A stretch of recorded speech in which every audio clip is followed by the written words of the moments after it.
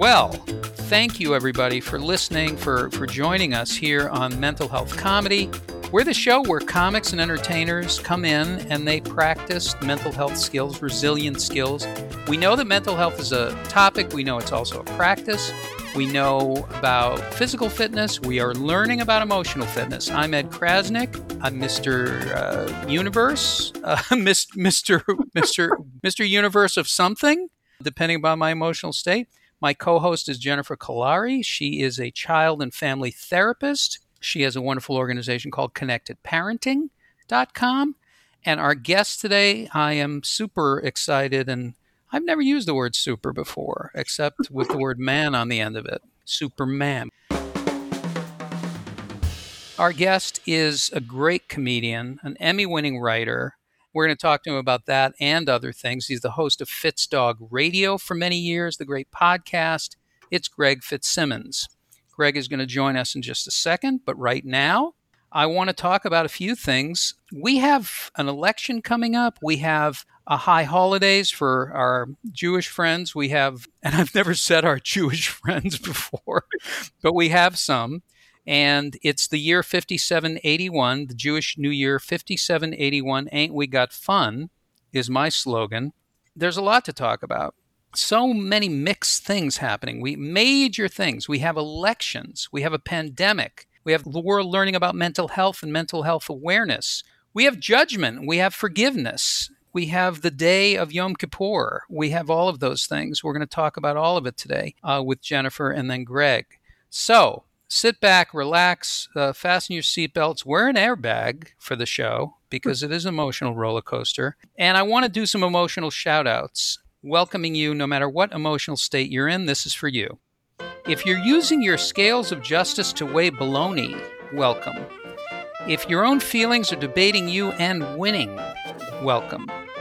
If one of your family projects involves plexiglass dividers to avoid each other, welcome. If you've tried so many antidepressants that you mistakenly call Alexa Celexa, welcome. If you've decided to set limits by telling your therapist, we have to stop now, welcome. If you're using Waze to find peace but are not willing to make a left across 5 lanes of traffic, welcome. If you're able to communicate better with the Marvel Universe than your own spouse, welcome. And if you're beating yourself up even now, there's always a place for you right here on Mental Health Comedy. It's great that we have awareness weeks and months to raise consciousness about mental health, whether it's Mental Health Awareness Month, Suicide Prevention Week. Those are all great, but they're getting very specific. And I have a few of the ones that are coming out later this year. These are awareness weeks or months about mental health issues. National Stop Comparing Yourself to People Named Danielle Week. Maybe a little too specific. International Sugar Shame Stigma Month. Celebrate Stop Making Fun of My Feet Week. Not a good one. MMA's Octagon for Calm Month. And Cheetos, It's Okay to Love Yourself Even If You're Bloated Week. Okay, so Jennifer, I want to bring you in now. Judgment, forgiveness, overwhelm, and how we deal with them. Anais Nin, the great essayist who was a million laughs, said, we don't see things as they are, we see things as we are. Mm-hmm. How do you help people with things like judgment, forgiveness, and overwhelm, which we're all experiencing now? We are, definitely.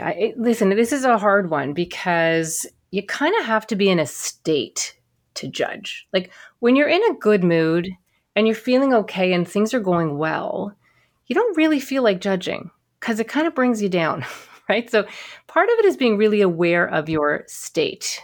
When you're in one of those crabby moods and you just feel rotten, and you just want to feel like you're not the only one making mistakes, you go around looking for everyone else's mistakes. Oh, look at her. Look at him. Like you're just kind of in that state and you can feel it. It's almost like a vibration in your body.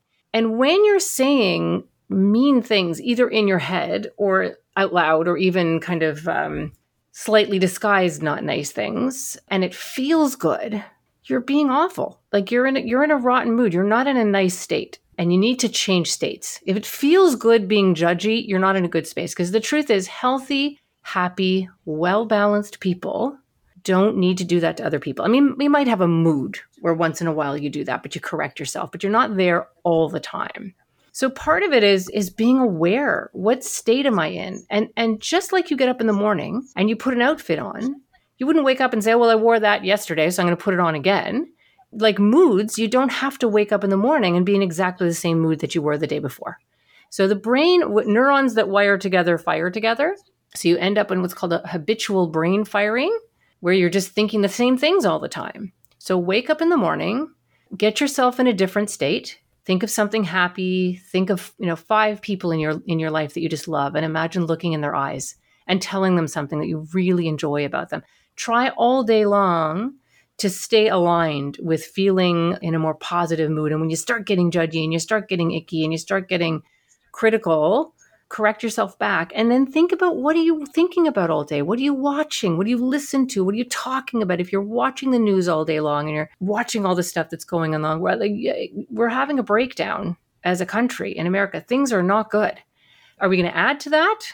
Or are we going to add to the positive side, pulling us out of that? So I guess the big thing is, be aware of your states, and there's things you can do to change that state.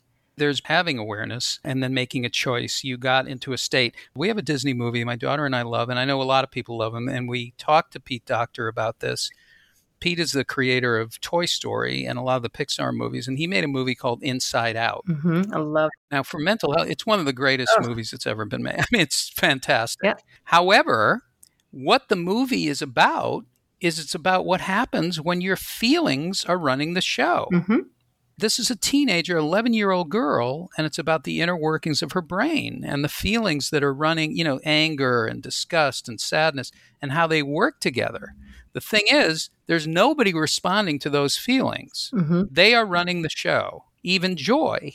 And what happens when your feelings are running the show and you have no relationship to them, your life is up for grabs.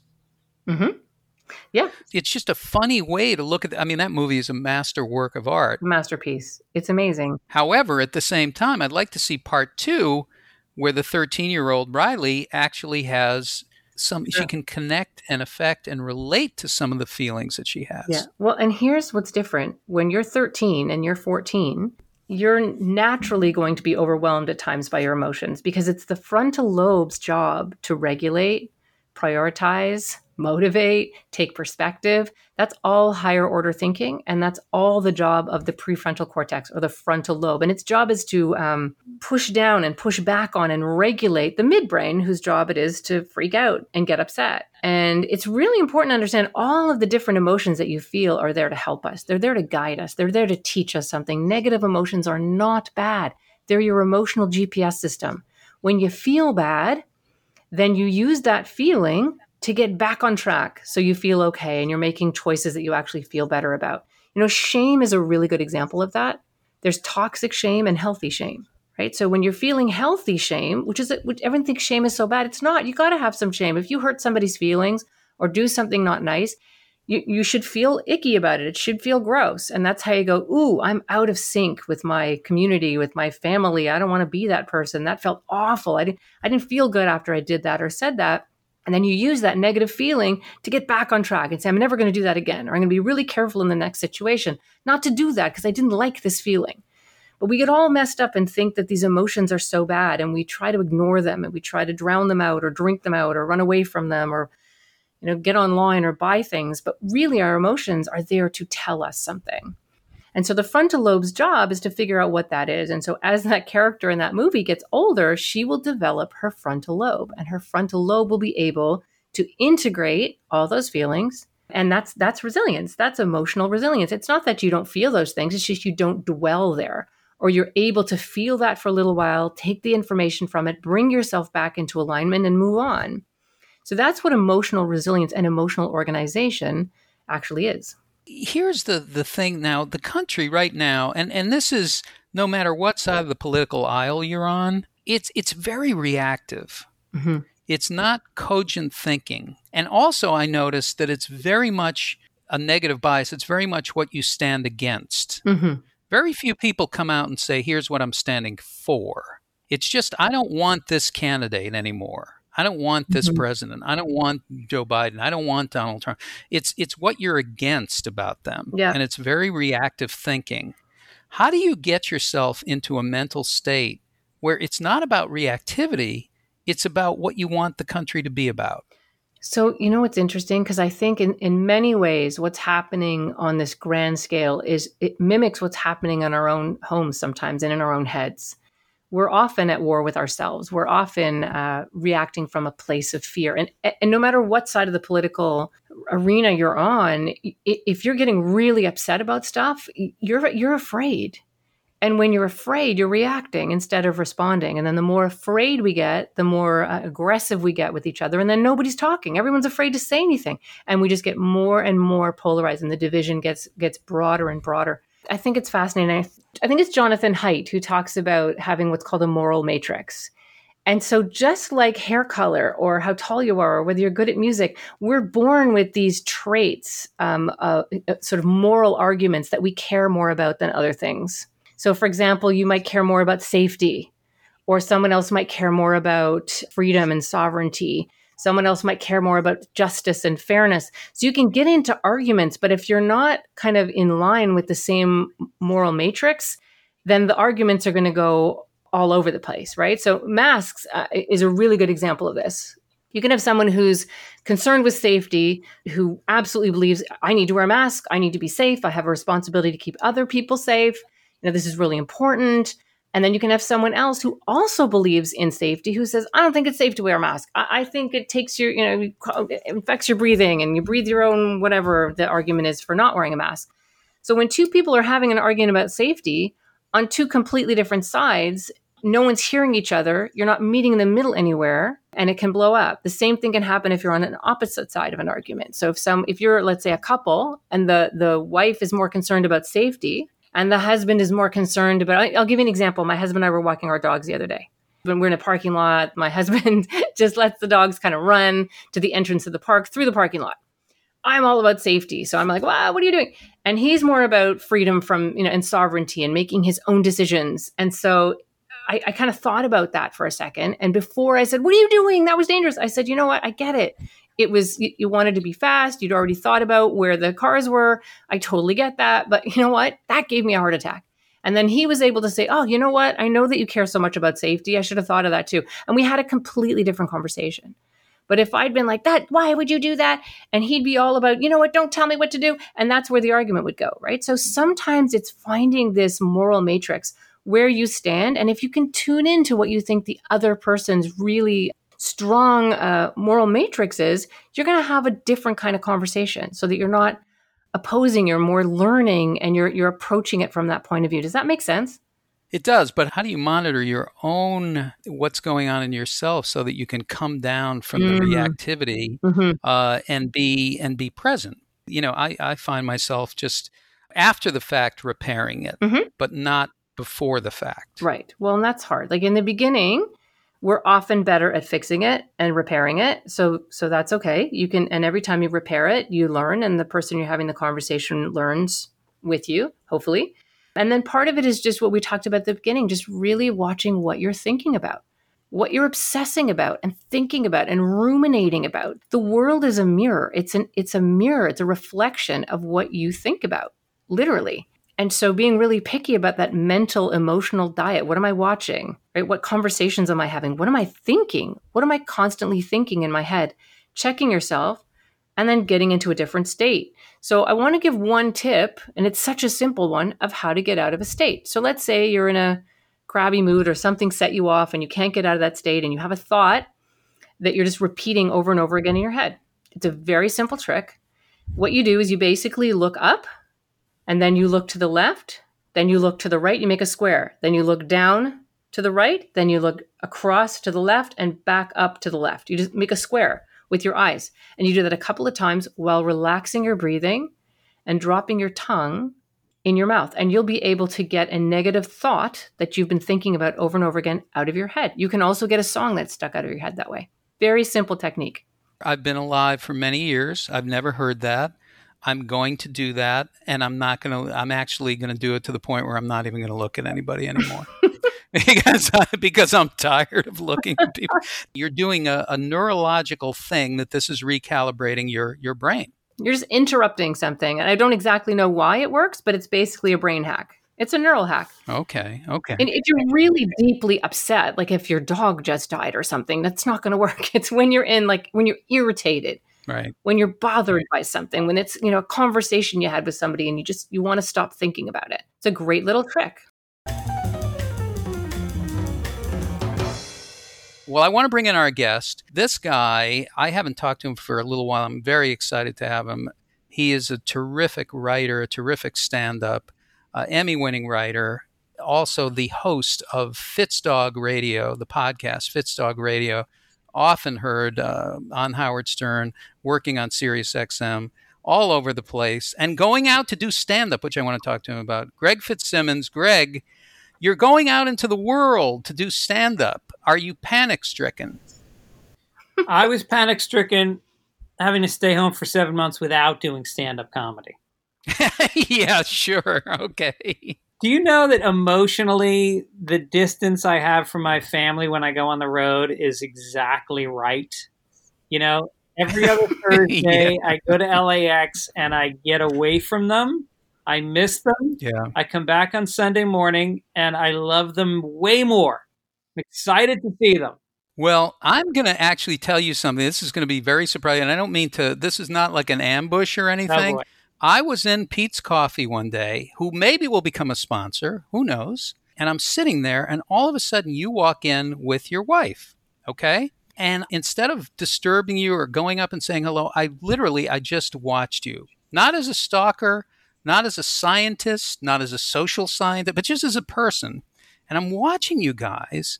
And what I experienced is, first of all, tremendous respect, love, kindness, caring. You were listening to each other. You were laughing. You got a cup of coffee. You went back into the car. I didn't want to disturb it because it was such a nice connection. And it was like, these people actually seem to like each other. They have a partnership. I mean, this is what I inferred. Now, maybe I was projecting. Probably not, because I don't think any of those things about my own self. Well, maybe it was a Sunday. Yeah, maybe it was maybe it was a Sunday. That's right. That is so weird because I never told you this, but my wife and I went into a Pete's Coffee one time. And I saw this guy sitting alone. And we saw a Jew sitting there who looked like he was out of his mind. He was out of his mind. His hair was all muffed up. He was staring at a laptop in despair. Yes. This is exactly what I'm saying. No, I would say, in full disclosure, like, I have such an amazing relationship with Erin. I'm surprised we weren't holding hands, because we usually are holding hands all the time. It was a Sunday. Was it the Pete's Coffee in Marina Del Rey? Yes. Yeah, that's my ritual. She picks me up on Sunday from the airport, and we go to Pete's for coffee on the way home, and she gets a blueberry scone, and I get a coffee. With this pandemic, we don't spend much time apart at all. I never get sick of her. It's really amazing. I feel like the luckiest guy in the world. That's beautiful. That's brain food. Yeah, that is amazing. I've looked, listen, my perspective on life is I've looked at life from no sides now. I am pretty acutely aware of like the energy between people. And that was something that really stood out to me, so much so that I didn't go up and say, "Hey, how you doing?" I just wanted to kind of sit with it. I wanted to kind of enjoy it. Is that just a natural thing? How does that develop? I think every good marriage, both people feel like they got a better deal.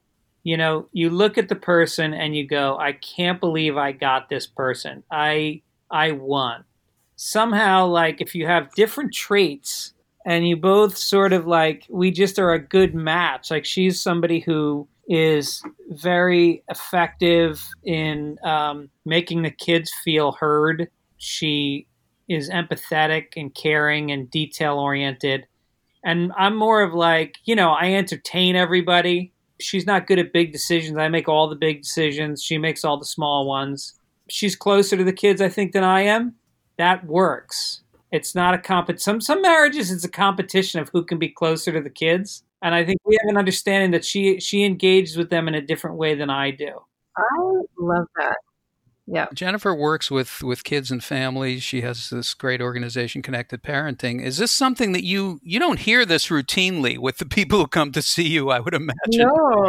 No. And listen, and when you have a troubled kid, it can put a crack in even the healthiest marriage sometimes. So in fairness to people that are listening who have really difficult kids. But the truth is that's so beautiful. That's how it should be. You should be well aware of how your partner complements you, right? And so many couples get stuck into this idea that they're in conflict. You need to be like me. No, you need to be like me. But really, you wouldn't want to marry yourself. Right. That would be awful. You want someone who's going to complement you, right? And that you value what they bring. And then together you're awesome. That's lovely. That's how it should be. And what a beautiful thing for your children. What a lovely thing for them to see. And that's certainly when I work with couples and I work with families, that's where I try to help people get to, right? Is to see, how you can complement one another. Greg, now I know you as you're a stand-up, you've been doing comedy for so many years, you're a writer, you have a comedian's brain. My question is, how does this affect how you relate to your wife, your family, what you teach your kids about how to deal with their emotions, etc.? How does that work out? Well, I inherited my depression from both my parents. They did nothing to prepare me for how to navigate life with a constant distraction in your brain of trying to adjust to where other people are, feeling dumb, feeling isolated. And my daughter has depression, and it's actually been the thing that brings us closest together is I share with her when I'm feeling depressed, and she shares with me, and we have she's a very deep person. She's really incredible. She's got her shortcomings, but she's also like somebody that I think is going to continue to grow into like a really complex person. That's part of depression too, is I think because you end up being inward, you process things and you're a little bit of an observer. I've talked to her about the gifts of depression as well as how to deal with this loneliness and this randomly being taken out of the action of your own life. That's amazing. Wow. And that brings you, of course, that brings you closer together, and it gives her permission and a language to talk about what's going on for her. And she can talk about it with her dad, and she knows that she's not alone. She knows she's not the only one, which is a big part of what seals this in is the isolation that you feel like there's no one out there. Jennifer, we think about like how you talk to your feelings, that often feelings and thoughts, it's a one-way street. Like people don't realize that they can actually talk to themselves and talk to their emotions and talk to their thoughts and actually make other choices. How do you talk to depression? Listen, depression is a hard one. And usually people who are deep thinkers, they're very insightful. They fractalize. It's like, if this happens, then that happens, and then that's going to happen. And constantly comparing themselves and really thinking about all the details in the world. And that can be really, really, really overwhelming. There was a really interesting study done on people that have depression. And the one thing that all of the people with depression had is that people who don't have it are much more positive and not in a realistic way. Like if they were to evaluate how something would go or how they did on something or if they played a game or whatever, how they did, they would be way too positive about what actually happened. And people who are more on the depressive scale were bang on. Like they just called it like they see it like it is. But that's a gift, but it's also a curse, right? Because you're always seeing that heaviness and the brain, neurons that wire together, fire together. So the more you think like that and the more that becomes a brain firing and a habit, the more you kind of get pulled down with that. And some of it's very chemical. So depression and anxiety are like nasty little twins. They work in tandem together. So you're anxious often. And then when you can't stand being that anxious anymore, it flips over into depression. And depression is really, it's a reflex that if you're being chased by something and if you're being attacked, eventually your brain goes, forget it. Just lie down. Let it get me. I don't care. Like it's just this switch that switches off. And so for a lot of people who are deep thinkers and exquisitely sensitive to their environment, and people who have depression often are very aware of other people's feelings as well. And the voice in their own head, they're just so hard on themselves in so many ways. And it's really difficult. And sometimes it's really chemical and people don't get it. They're like, oh, just go for a walk. Oh, just think about something happy. And like, are you kidding me? It's so much more. That's just the worst when people do that to you. It's the worst. So don't say that to people, right? Just, can I help you? What do you need? You want to take a minute? You want to go for a walk? Just be present. People don't know how to respond when someone's depressed, and certainly when they're even sadness, which is very different from depression. It's the same feeling, but one is from an outside thing that's happening. And when it's depression, it's just a state. It's just how you feel. And you can wake up the next day and not feel that bad. So just be present with people. And even with your own child, just sit with them, just soothe. Just be present. Don't go right into, well, I read this and why don't we do this? And let's go for a walk. And I've heard about this. Like, just be there. When they're in a better state, they'll ask you, what do you think I can do? What do you do? How do you help yourself? And then Right. you can take action. But when and it's the hardest thing, Greg, it's so hard to see your child struggle. It's awful. It's really, really difficult, but you really kind of have to dare to be there and just be present. Just be present. And the rest of the time, it's like these little steps. So people who are struggling with depression, there's certain things like exercise really, really helps. Being really, careful about nutrition really, really helps. What you watch and think about and talk about, that inner dialogue, that inner voice, if you can learn ways to just stop it, to just quieten it, or to reach for the next best feeling thought is really, really important. And on days when you're feeling better, you can work on your wiring. And on days when you just feel terrible, just be nice to yourself. Just be kind. It's okay. Gravity blankets, best thing in the world. Yeah, right. Yep. They're great. Crawl under your gravity blanket and just lie there and turn the lights down and just reduce the stimulation and just breathe, right? Sometimes you just have to stay still. And when you're like that too, you can do what's I call rotate through the five senses. Something you can feel that feels okay. Well, this blanket's really soft. This bed's pretty comfortable. The air temperature's okay. Something that you can smell. The fresh air is coming through the window. Just go through your five senses and see if you can gently lift. Now, the worst thing that happens to people who are depressed and who are very intelligent is they lie there thinking, I have no business being depressed. There's people in the world with real problems. I'm the worst person in the world, that I have no right to be depressed. That's a very common thing. So that's why when you say, oh, why don't you just think about all the people in the world that have, like, that's the worst thing you can say to someone. Right. So they're already saying that to themselves, right? Just reach for the next best feeling thought. You're not going to jump from feeling depressed to suddenly being happy just because you've shifted your perspective. It doesn't work like that. The brain doesn't work like that. But finding one thing, my dad's sitting here with me, or my mom brought me some tea, and you know what? It's actually pretty nice tea. Or people are just sitting with me right now and they're not telling me what to do. Even that, just keep climbing out of that ladder little by little by little.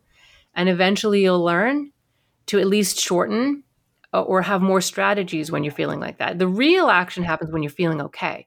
That's where you do most of the work. By the way, you're listening to Mental Health Comedy with Ed Krasnick and Jennifer Kolari and our special guest, Greg Fitzsimmons.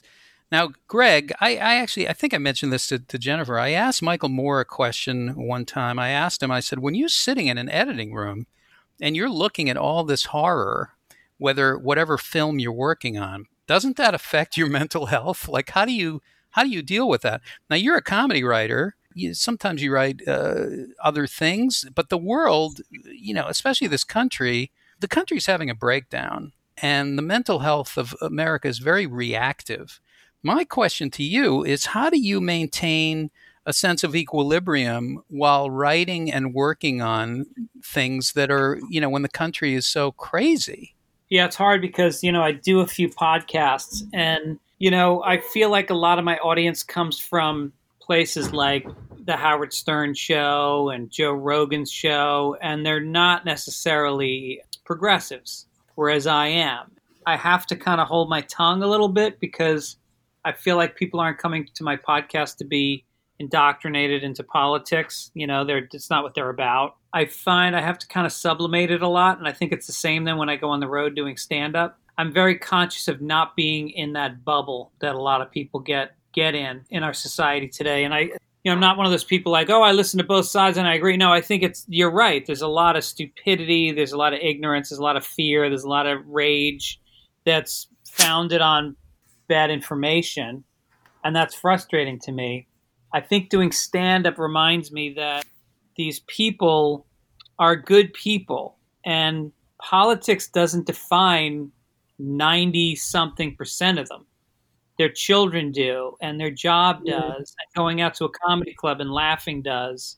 I think sometimes you can sit in a bubble and you can start to have this vision of a bunch of pitchfork wielding people in overalls that have MAGA hats on, and that's all they care about is, deporting people. And it's not how it really is. And I think that keeps me with a healthier perspective on what other people would consider the other side. I try to avoid thinking of it as the other side. Now, when you're watching media, though, when you're watching the news or you're taking in, almost any media, it's not Walter Cronkite anymore. I mean, it's not, that's the way it is. That's the way we think it is, or that's the way we want it to be, or that's what's going to sell more advertising. How do you translate that to your own brain? Do you just basically say, I'm watching a program right now and I'm listening to a host and, I have my own feelings and thoughts and I know people are human beings and this is not that? Yeah, it's hard. I mean, I was on foxnews.com this morning trying to figure out what the spin is on this thing. And I think it's all so predictable that it's comforting. I do think that people always say, oh, who could possibly be undecided at this point? There's a lot of people that are undecided because there's a lot of people that were Trump supporters that are starting to hear this is fake news a little bit too often, and they're not buying it anymore. And I think the truth is seeping through, and I think that his base is as riled up as they've ever been, and he's adding to that, and Fox News is adding to that. But I also think that it's becoming so redundant. Their tactics are not lining up with people's incomes and their jobs, their belief systems. When you've got 75% of the country that believes in a woman's right to choose, and you've got a Supreme Court that's about to overturn that, and when you've got 80% of the country believes in in gun control, and the people from their party are not reflecting that in the laws, I think that they're starting to look for something different. And I think, as much as people were not gung-ho about Biden as the candidate, I backed him from the beginning because I said, we got to get this other guy out of office. Let's give them the most center, milquetoast, boring, straight white guy, and then let's go from there. People are very actively about what they stand against, but there's not a lot of what I stand for. But there's a lot of talk about this guy and not enough talk about what do you want the country to be? Where do you want to live? What kind of a life do you want? Yeah. Yeah. And the other day I was on some kind of training for a phone bank thing, and this activist who was a civil rights activist many years ago, she spoke. For the first time in this whole election, I started to get excited because she started to speak about what kind of country she wants. Yeah. And I could definitely use with more of that. It's sort of like, once you get into that, here's what I stand against, and here's why this is wrong, and here's why it's almost like the bias that your brain, the negativity bias in a brain, which basically says here's what's wrong instead of here's what's right. Here's what I want. And I wonder how do you do that? How do you promote that? It's tough. I struggle with it. I really do, because I am passionate. When I hear about the new Green Deal, or what's it called, the Green New Deal, I say, wow, this matches up with pretty much all my politics. I don't know that it's fiscally possible, but it's certainly something that, like I consider myself like, a Kennedy Democrat. I feel like that doesn't exist anymore. The Democratic Party's come so far to the right that a lot of those ideals don't exist except for in this new wave of liberal politicians that are coming up. And I do feel like an old fuddy-duddy that I'm hedging.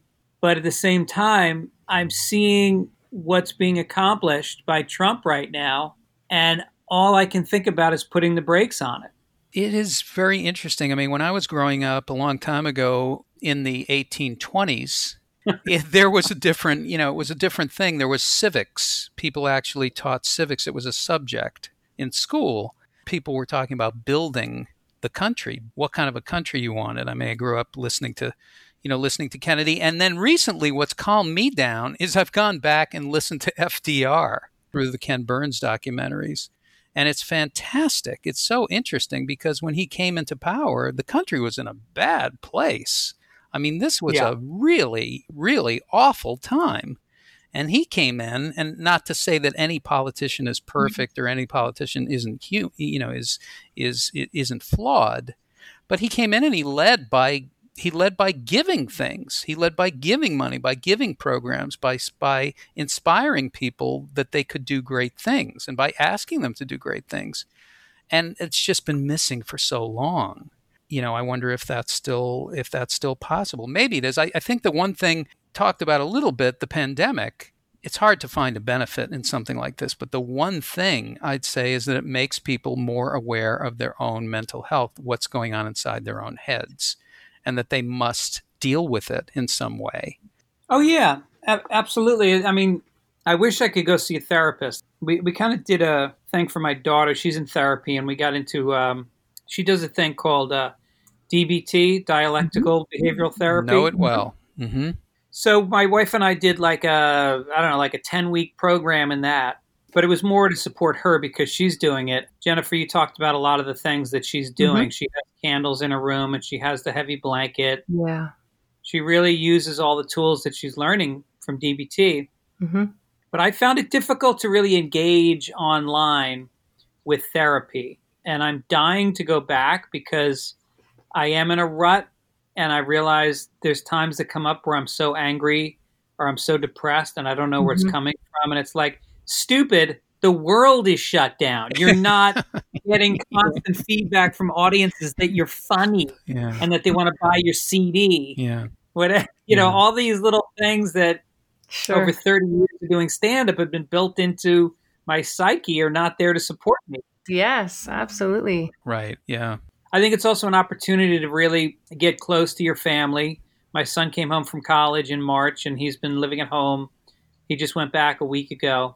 Having the four of us home is just like, it's so idyllic to me. And I know that he's going to be in college for another few years. And, that's been really hard having him away. And it was like a real gift to have him home again. Mm-hmm. And we just did a lot of things together. And it made us simplify since my income disappeared. Not eating out, cooking together more, going on hikes. Like it felt like, oh yeah, life can be simpler and I can be happier. Yeah. And we missed a lot of those things when life was crazy. I mean, we were and still are, but maybe slightly better, this psychotically adolescent society, right? You got to have more and you got to have this. And I think if anything good came out of the pandemic, I talk to kids all the time. That's my job. So when they say things like, I love not being in the van every day, driving to programs, and I love sitting at the dinner table with my family and we're playing board games and we're going for hikes, family after family is reporting that back to me. And that's our emotional nutrition. That's brain food. We're social beings. So spending that time with our families is really, really important. These are such crazy times. It's the age of, disinformation, not the age of information. So everybody's confused. Everybody's afraid. Everyone's collectively feeling all of it. And everyone's just responding and reacting from fear instead of love. And I think this sounds so corny, but honestly, if each little household can just bring it down to what, to that alignment, to really caring about each other and trying to respond instead of react and coming from a place of love, not fear. If everyone did that and just worried about that, on a global scale, that really would help things, right? A lot of healing happens there. We need community, and we're all at the same place. We're all experiencing the same things. And by that token, we all need the same things. We all need connection. We all need family. We all need neighbors. We all need, these basic things. It's not as much about politics. It's about basic needs. And if you have your basic needs, if you have your basic things that make you human met, you can live a quality life. It's not having them that really screws people up. If you can't take care of your health, mentally or physically, and you can't sustain yourself, I mean, those are big issues. Getting them from each other and most of the stuff that we talk about with mental health, it's very simple. The interventions are not hard. They're not complex. And the same is true of connection and community. When I was growing up, again, 1824, Dirt hadn't been invented yet. People didn't know what God was. There was no God because it was before God. And basically, we had extended families. I had a 3-decker apartment building in Dorchester, Mass, Goodwill Hunting territory. And I had my uncle on the top floor and my grandparents on the middle floor. And we were in the bottom. And it was like an emotional parfait. And that's what it was. People saw you as you were. People didn't look good in those days. They would go out wearing their bathrobes. It was just a neighborhood, I think this has kind of, brought people back to that a little bit. Even though we're isolated in some ways, we're probably more connected than we were before. Mm-hmm. Yeah, I'm like the time that I spend with my neighbors because I live in Venice and everything is like low fences and people have patios that they sit on, and there's been a lot of distance, safe socializing, and it's been really deeper. It feels like there's no distractions from, it's not like, hey, come on, let's go to the movies, and then we'll go to a restaurant, and then we'll go to a comedy show. It's like, no, we're going to sit with each other and just be for a couple hours, and we're going to feel so good that we're not alone. Yeah. Yeah, we had a porch growing up, and we sat on the porch, and my mother would say things out of the side of her mouth. And it was fantastic. My mother was a genius. She was amazing. Very funny. Porch talk. And it was like sometimes you don't even have to talk. You're just there. You're just soaking in other people's company, which is a huge thing and a quality thing for living.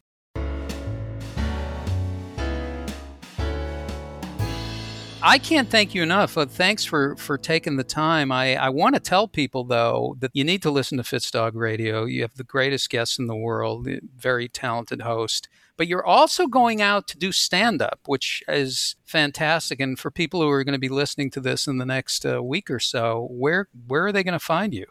I just have one date this fall. Everything else has been canceled. I've been canceled more than the primetime lineup at the Comedy Store.